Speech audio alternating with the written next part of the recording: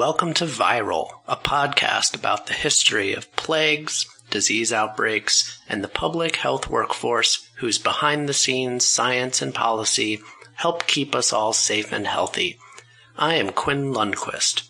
My co-host Lindsay Grove is not here for the intro, but you will hear her during our interview in just a few minutes. Today, we are happy to share with you a chat we had with two members of an organization called Physicians for Social Responsibility, or PSR, as you will hear us call them frequently. PSR advocates using their medical and public health expertise to advocate on issues like preventing nuclear war and nuclear proliferation, reversing our trajectory towards climate change, and protecting the public and our environment from toxic chemicals, all things that we are very much in favor of. You will hear, well, I do not want to spoil it, but you'll hear some very interesting background information about how the organization was created, and because I know you were wondering, yes, it does involve milk. Not going to do an outro today, so I will just get all of this stuff out of the way up front. If you are interested in environmental health, we did an episode a while back about childhood lead exposure, and we've also talked about the history of the River Thames in London and how gross it used to be. So check those out. Also, follow us on Twitter, which is at Viral Podcast, all one word, or Facebook, or on our website, www.viral-pod.com. Leave us a review on Apple Podcasts so more people can find the show. And last but not least, our intro and outro music is Take Your Medicines by the Quick and Easy Boys. All right, let's get to our chat with Maria Scambati and Carson Bell from Physicians for Social Responsibility. We talk about our fracking coalition. So these were sort of promote health ban fracking. Nice. Very good. Make rubber bracelets. So you're promoting fracking? Yeah, we're promoting fracking. You're pro-fracking. We're pro-fracking. We just love that fracking. Did I say promote fracking? I probably did, because I was reading it. It says promote solar. Yeah, just really pro-fracking. We're really pro-fracking. It's really hard to say pro-fracking. Fracking in general. Yeah. Well, especially if you've, let me be super nerdy, especially if you've watched Battlestar Galactica, because frack is used in the same way that the F word is used, and so like, frack you! So it's... That could make a whole good podcast about... the uses of the word fracking in different circles. Yeah, maybe the guy who started fracking was just a really big Battlestar Galactica. Oh, maybe. I don't know. It would not surprise me. It would. I think he was in what? Wasn't it like Kentucky or something? I don't know. Actually, yeah, I actually don't know as much about it. It did become kind of awkward when the show Archer, which the main organization was called ISIS. Oh, yeah. That was at UF, isis.ufl.edu. Yeah, I remember. Yeah. Did they have to change that? They did. It's now one.us. Or that was our website that we logged into for our transcripts. All UF students are just Googling ISIS to get grades. We're all on a watch list. Oh. Everything was on ISIS. Yeah. Yikes. Okay. Mm-hmm. But that was before the other ISIS. And then during. I know. I think you should have written them a letter and just said, you have to find another name because we've got it and... We're already using that. Yeah. You get fracking.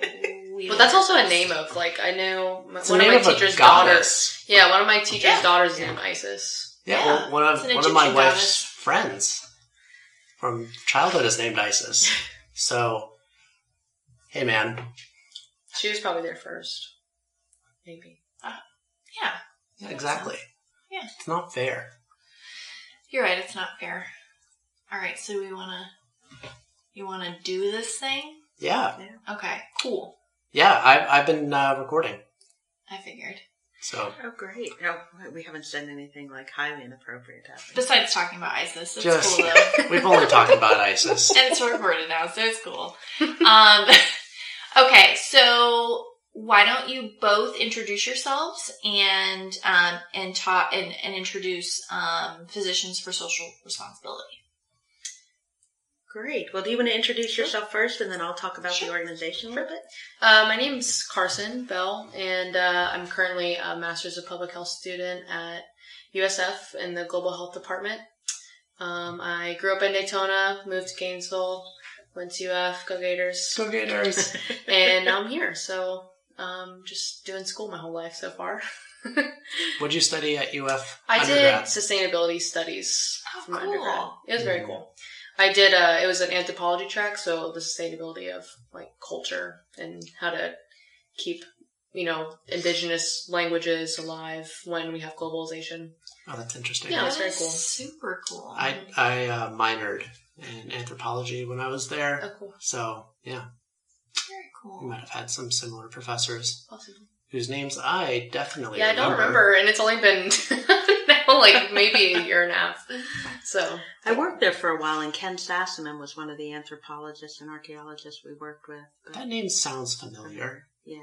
I just remember that the Turlington building, which is where a lot of the anthropology and the humanities classes were housed, was an impenetrable dungeon. It was built during the 70s, so students couldn't overtake the university or something during riot. That's what they say. Sure. But it is impossible to find anywhere in that building. Doesn't make any sense, and it's easy to get lost. It's like Sideways Stories for Wayside School sort of thing. Wow, please explain. Another obscure reference. I'm sorry. I want to be there to support you. Okay. Yeah, go ahead. What is that?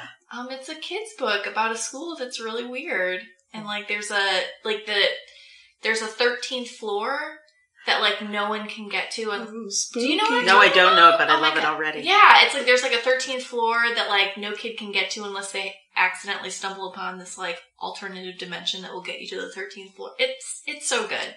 So it's a little bit like the Room of Requirement. Yeah, but weirder. Sure. Without the magic. I don't know. Very good. Sorry about that reference. It all comes back. Yeah, right? Oh, goodness. Well, anyways, that's me. I'm weird. Sideways Stories. Woohoo! Yeah. Right, thanks for joining us. Yes. Yeah, thank you. I'm a lot older, so I might have more weirder, not more weirder, but more sideways stories. So my name is Maria Scambati, and I grew up in Florida, and then left to go to college, and then went on to go to medical school at Wake Forest University in North Carolina.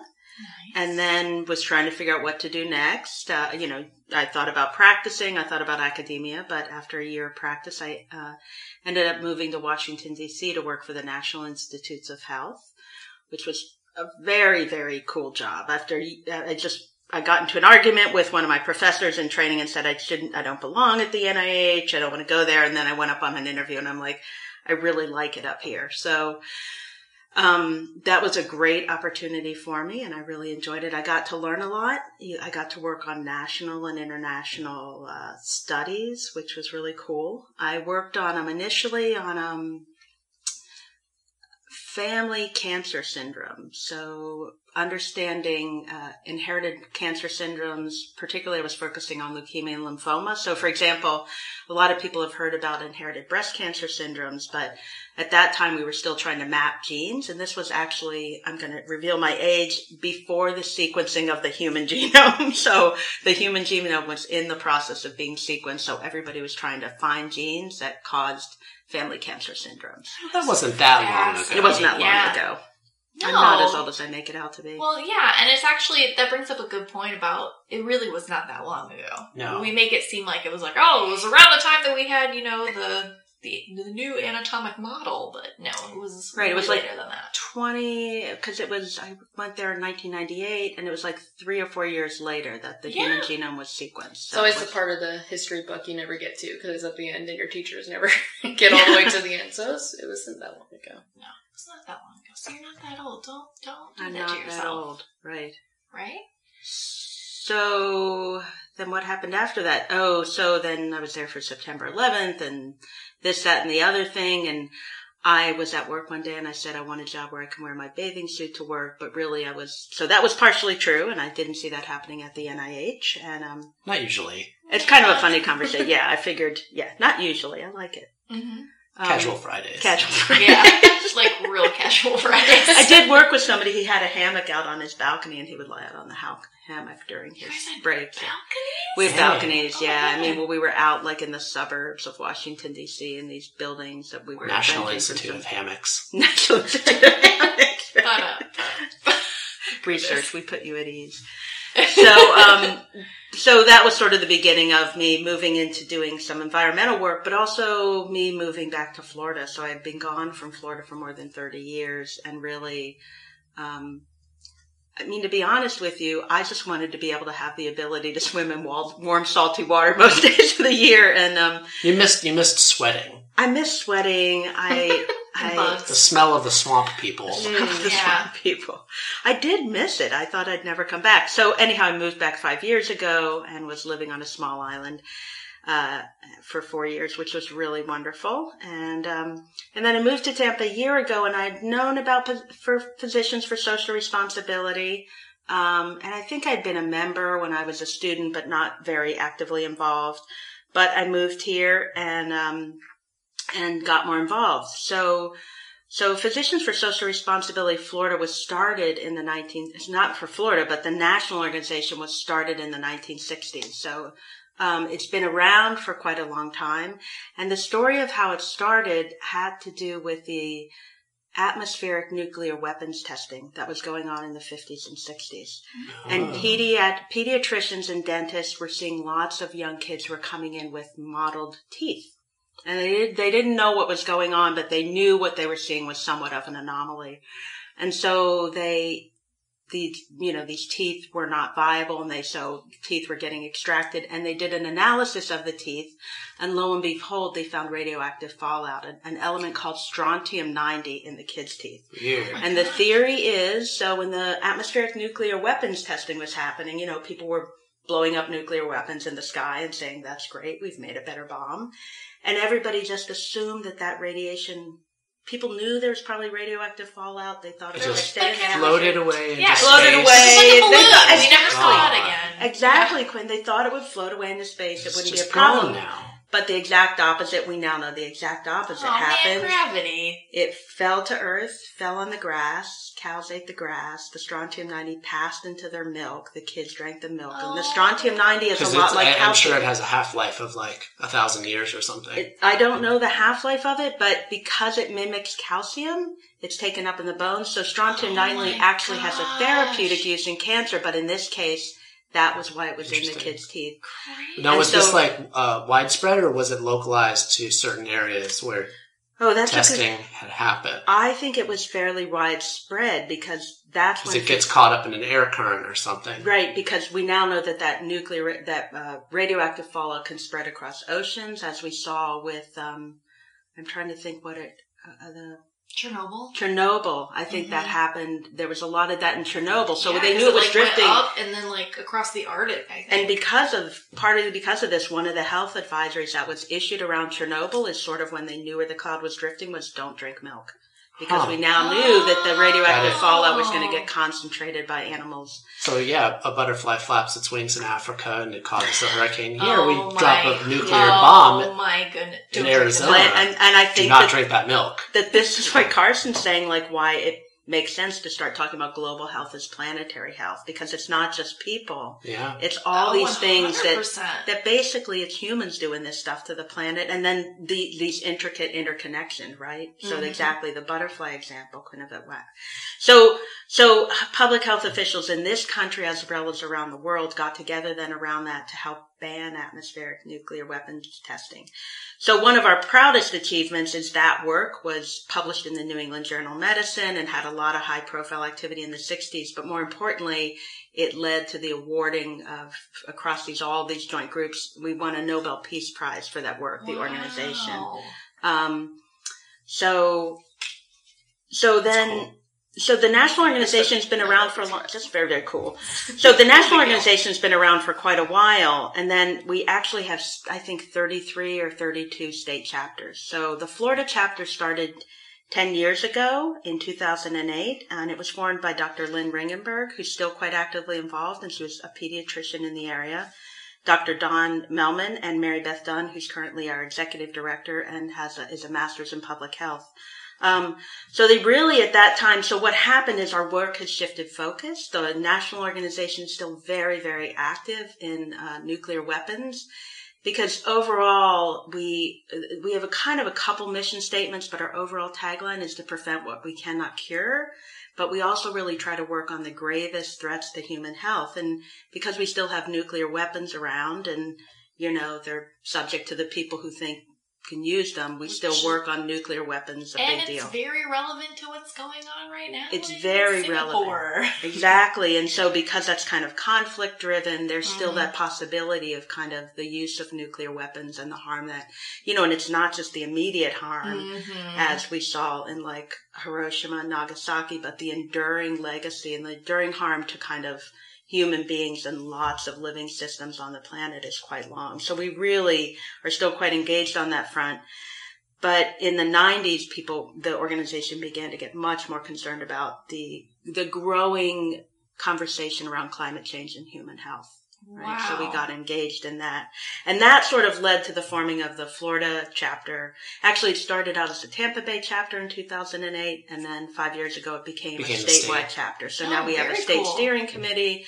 I'm on the steering committee, and we have members in a number of districts around the state. And So is it like an association that physicians join, or is it something that like non-physicians join, or how do people get into this work? So we have a membership-based organization. I'm so glad you used the word physicians because even though it was started by physicians, we now go by the acronym PSR, and we have an inclusive. It includes all health professionals. You don't even have to have a health background. Anybody can be a member. People for social responsibility. People for social. Oh, I like it. Maybe that's how we should change it. People for social responsibility. Get to keep the acronym. So we talk broadly about engaging all health professions, and public health. The public health voice is critical. And one of the things we really realize is that the public health, the clinical health voice, it's so critical in policy to kind of have that voice at the table. Just like you said, the work that you're doing locally in the city, to have that public health voice saying, as Carson said, that stop sign is public health. Everything is public health, and to begin to point that all out to people. Hashtag this is public health. Hashtag this is public health. So anybody can join. We have a membership base, and then we do fundraising activities, and Carson may tell you about some of those later on she's gotten engaged in. Cool. And so what's some of the work that you're doing locally? I know you'd said, now it was the Tampa Bay and now it's the Florida. So tell us all about that. We are so happy. I just want to give a big shout out to the Foundation for a Healthy St. Pete. We applied for and got a grant this year to do a program called Climate and Health. Call to action. And I can talk about that, and then maybe this is a good opportunity to. Carson's been very engaged in that. Yeah. So it really has two big components. One is we want to try to raise awareness for physicians in clinical practices, because that's where patients come in and have a first contact point. So one is we're using a tool called My Green Doctor, which was developed by one of our board members, Todd Sachs, and it's actually a web-based tool that has 7 workbooks designed for clinicians where you can go through and green your practice. Cool. So we wanted to take that into practices actively. For the most part, it's been you come to the website, you sign up, you do all the stuff yourself. So we were really interested to know that if we went into clinical practices and we had a mentorship program and people coming in to check on them and stuff like that, how would that help them get engaged better? So that's one of the things in the toolkit. The other thing is we have some materials called Climate Change Makes Me Sick, and there's a little picture of one here on this brochure that are educating people about heat stress and the effects of that, vector-borne diseases and climate. Water quality, yeah. And then we also are interested, so we're bringing in some of those educational materials both to educate the staff and the patients. And what else am I missing, Carson? I think one of the big things too is we're working in South Pinellas County, and part of the grant was talking about how it's always not the poorest people, but the people with the least amount of resources that they receive the worst of what climate change has or does to us. So our goal was by talking and helping doctors' offices in those areas to become more spokespeople for their patients. In turn, it would help not only the offices become more green and save money and have some more sustainable practices, but also pass that on to their patients.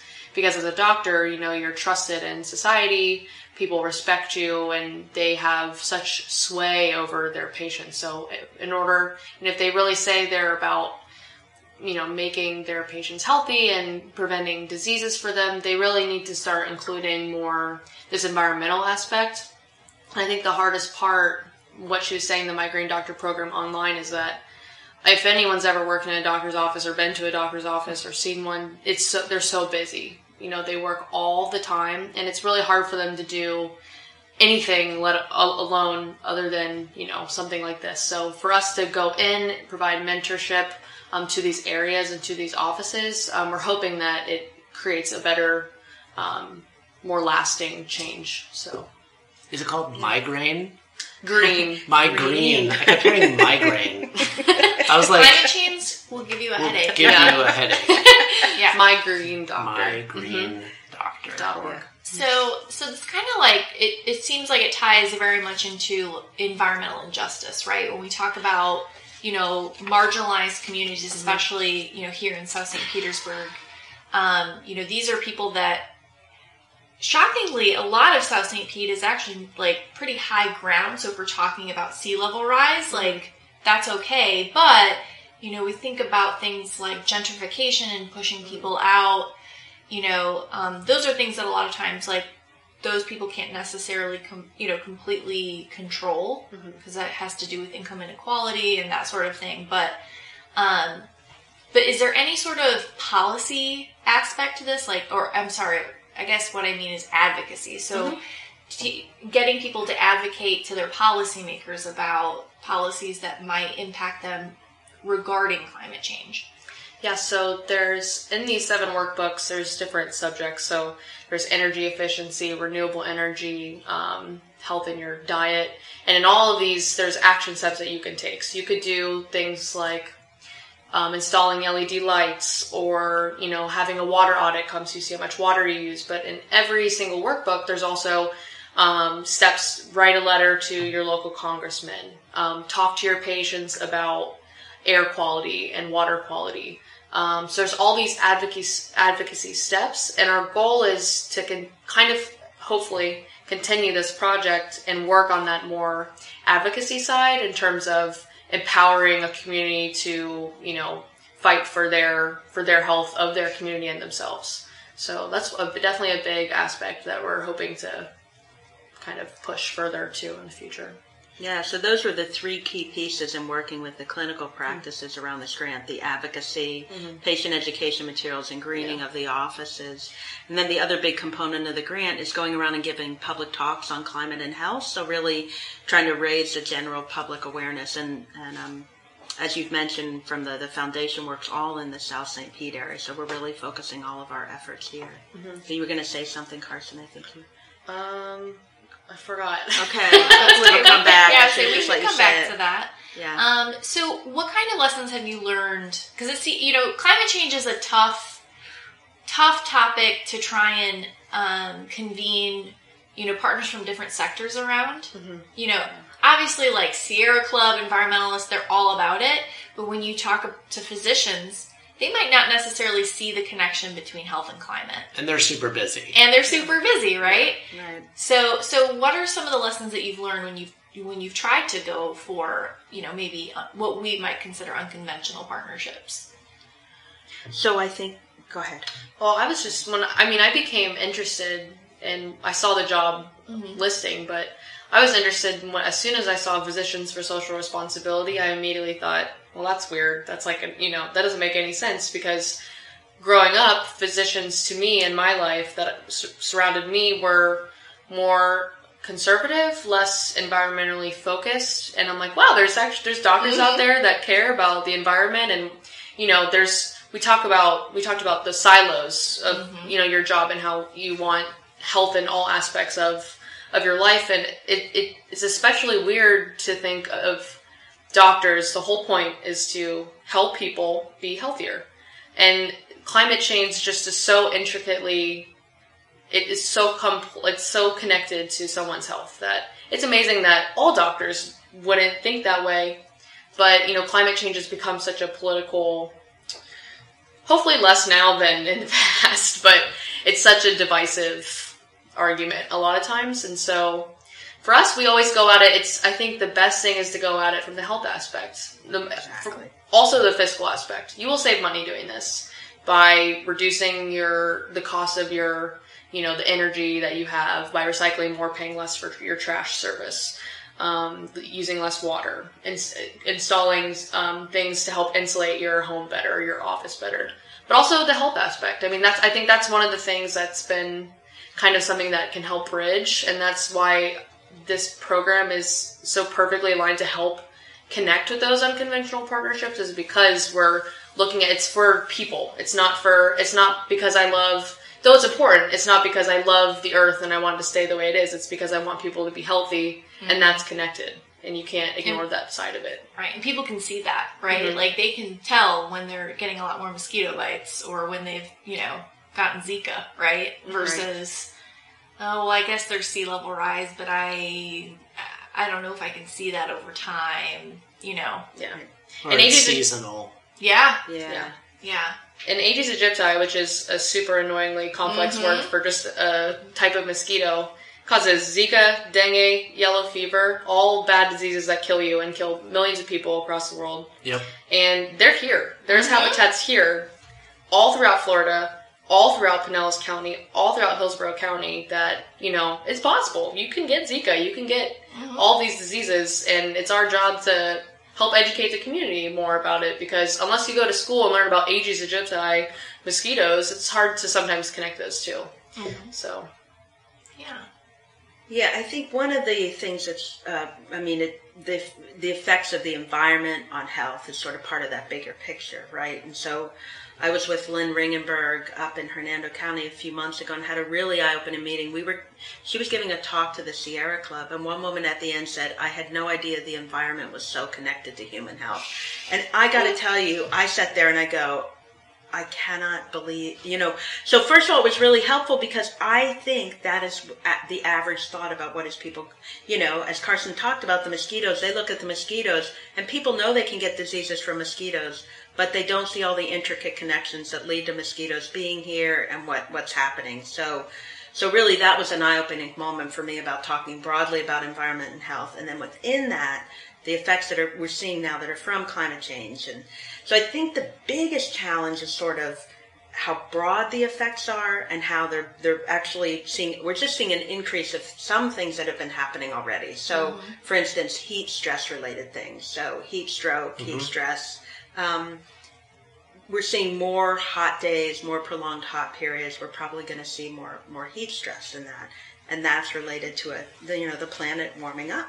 And hurricanes. And storm surge and water, waterborne illnesses or people walking through. Yeah, so all of it, I think it's all the relatedness of it. And then the bigger thing is, all the projections, having sat in a meeting yesterday with the Tampa Bay Regional Planning Council where somebody from NASA Goddard had flown into the meeting to talk to them about changing storm network and how Tampa is the #1 city in the U.S. that is most prone to storm surge. So storm surge and is we're devastating. extremely lucky that something hasn't happened, and we almost had it happen last year with Irma. We got so lucky. I mean, I think it was a wake-up call, for sure. But and even if you have, you sit on a higher level, you have higher elevation in your home, all of the sea level rise, storm surge, it affects, because we have our aquifer system here, it still affects your drinking water. So regardless of how high up, if you can live on a hill all you want, but you still drink tap water. Right. So it still, affects you in some way. Yeah. And that's one thing that even locally, the League of Women Voters, their sustainability committee, they've looked at, our water treatment and sanitation facilities are on the coast. Right. In Pinellas County. So if we do have significant storm surge, that's going to really suck. Like, that's going to be terrible. That's a lot of poop. So, and that's a planning issue. I mean, that's a huge planning issue. But also, like you had said, yeah, you can live on a hill, but that's, there's so many other utilities that are connected to you that are maybe not on that hill. Yeah. So, yep. But, so, I think this has been really good. Is there anything else that you guys want to add about the work that you're doing locally? Where can we find out information about PSR? Yeah. And your local chapter, if someone wants to get involved or is interested in finding out more about... and we'll include stuff in our show notes, too. Migraine doctors or migraine doctors. Migraine doctors. Not migraine doctors. Or migraine doctors. Yeah. If you know any information about migraine doctors, no. This was a pilot, and we hope to scale up this model. We're still doing some evaluations, but actually, I know you have kind of a national audience listening to the podcast. So, My Green Doctor, people could go on, practices could go on and register and use it now. But for more information on all of our programs, you can go to www.psrflorida.org. That's our website. Okay. And or follow us on Twitter or Facebook. Oh, yeah. Got that social media game. Carson has gotten us into PSR Florida. Just search it. It's right there. And if you're local, what can you do on June 23rd, Carson? Yeah. Oh my gosh, I almost forgot to plug. It's time for plugs. The plug. It's Pints for the Planet, and we'll be at Green Bench Brewery in St. Pete. Oh, cool. On Saturday from 4 to 8 p.m. on the 23rd.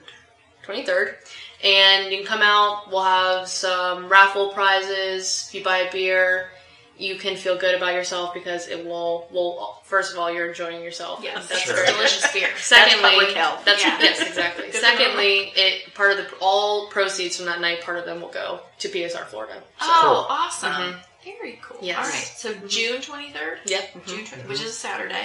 Not this Saturday, the following Saturday. It's also Pride, so you might get a lot I'm hoping so. of people. Oh, you're going to be slammed. Yeah. Great. Like, look at that intersectionality. There's a Facebook event, so it's on our Facebook. We've shared it. Cool. Great. Yeah. We'll link to that. Yeah, definitely. In our show.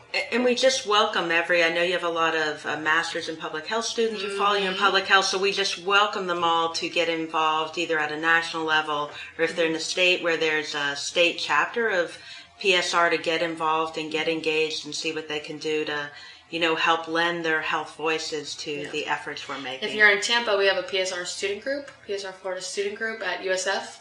So anyone that's interested, we're going to be bringing people to come and talk to medical students and public health students about climate change and, how it's connected to health, this new topic. But, so. That's awesome. And we have a new student chapter in Miami. Oh, wow. At FIU. So on June 23rd, get an IPA for PSR. Mm-hmm. Yeah. And maybe then in October you guys can do PSLs for PSR at Starbucks. Oh my God. That's a free one. These are new media relations. You're welcome.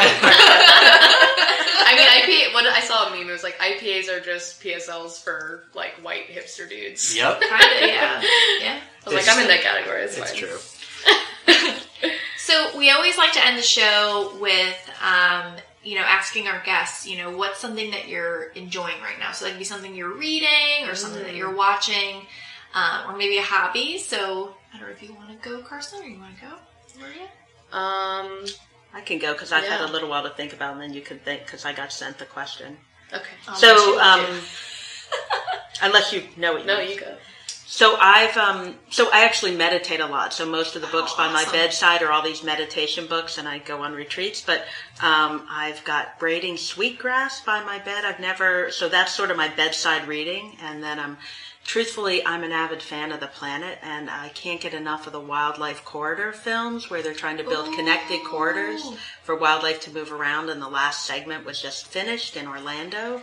So I've been really interested in the people who are doing that. And, I think it's sort of an interesting model of getting people engaged and whether or not we can do that around climate and health issues as well, taking people on these treks to show them stuff. So that's very cool. Yeah, kind of similar. Me and my fiance have been walking at night for like 30 minutes, just walking around the neighborhood. We picked out our future houses. Nice. Checked it out. It just is a good way to unwind. I leave my phone at home. I don't get texts or emails. And it's really amazing the difference it can make, other than just, checking your phone all day, staying plugged in. It's good to, pull the plug out a little bit, walk and kind of like learn about your neighborhood. So very cool. Yeah. Very cool. What about you, Lindsay? I just finished reading a book called Circe. As you all are aware, I'm a huge nerd. So I'm not sure if you're familiar with Circe. She was a sorceress in the Odyssey. Odysseus landed on her island after he went through Scylla and Charybdis. He's trying to get back home. As he was trying to get back home to Ithaca, and she turned his men to pigs. And luckily he convinced her, to turn them back. But the book... To pigs. Right. To their real form. But no, the book is really about, it's a retelling of Circe, kind of her life, from when she was born. She's the daughter of Helios, which is the god of the sun, to, because her story is very weird. So I don't want to give too much away, but it's really good. It's a lot about, it's kind of a feminist retelling of her story, so it was really, really good. I think the statute of limitations on Greek myths expires after like 1,000 years, so you can't really spoil those after a certain point. There's like a lot of like inter-family relationships. Game of Thrones. Yes. Isn't there Circe in Game of Thrones? Yes. Yeah. But the Circe in this book is way nicer. Okay. So, yeah, right? There's a mind meld going on. Yeah, right. So I've been really enjoying that. So that's my little nugget. What about you, Quinn? I am reading a couple of books right now. One is called Swan Song, and it is a horror novel by Robert McCammon. And it's, a light read about a post-apocalyptic hellscape. Ooh. Of course you're reading that. Yeah, in the aftermath of a nuclear war, and it provokes an evolution 10 years from now. Oh, God. in humans. So it's terrifying and disturbing. Oh, so relevant to this entire episode. And I'm also reading a book by Bill Bryson called A Short History of Nearly Everything. Okay. It's very good, and it's a nonfiction. It's just like really a history of science and knowledge and geology and astronomy and physics and chemistry and biology. It's like a little bit of everything, and it's good. I love those.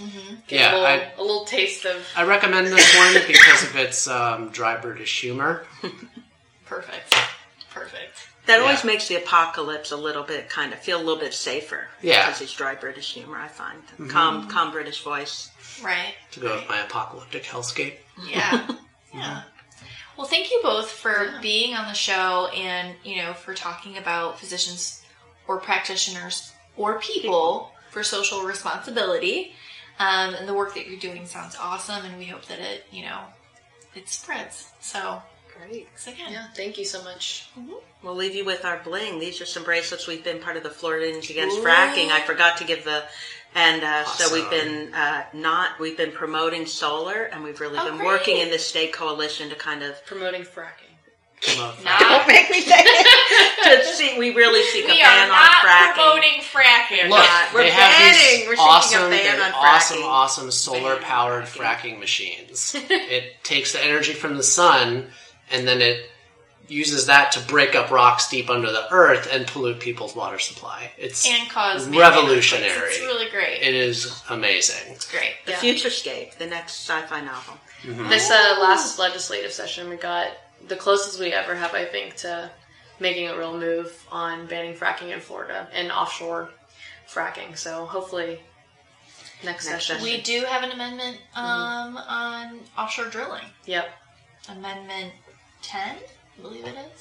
So, and banning public vaping. To subsidize offshore drilling. I thought San Francisco. They are connected. I'm pretty sure they just banned vaping in public in San Francisco. But you can still smoke cigarettes. But not as a constitutional amendment, as just a law. Yeah. Which is why this is real weird. Yeah. So, oh boy. Yeah. All right.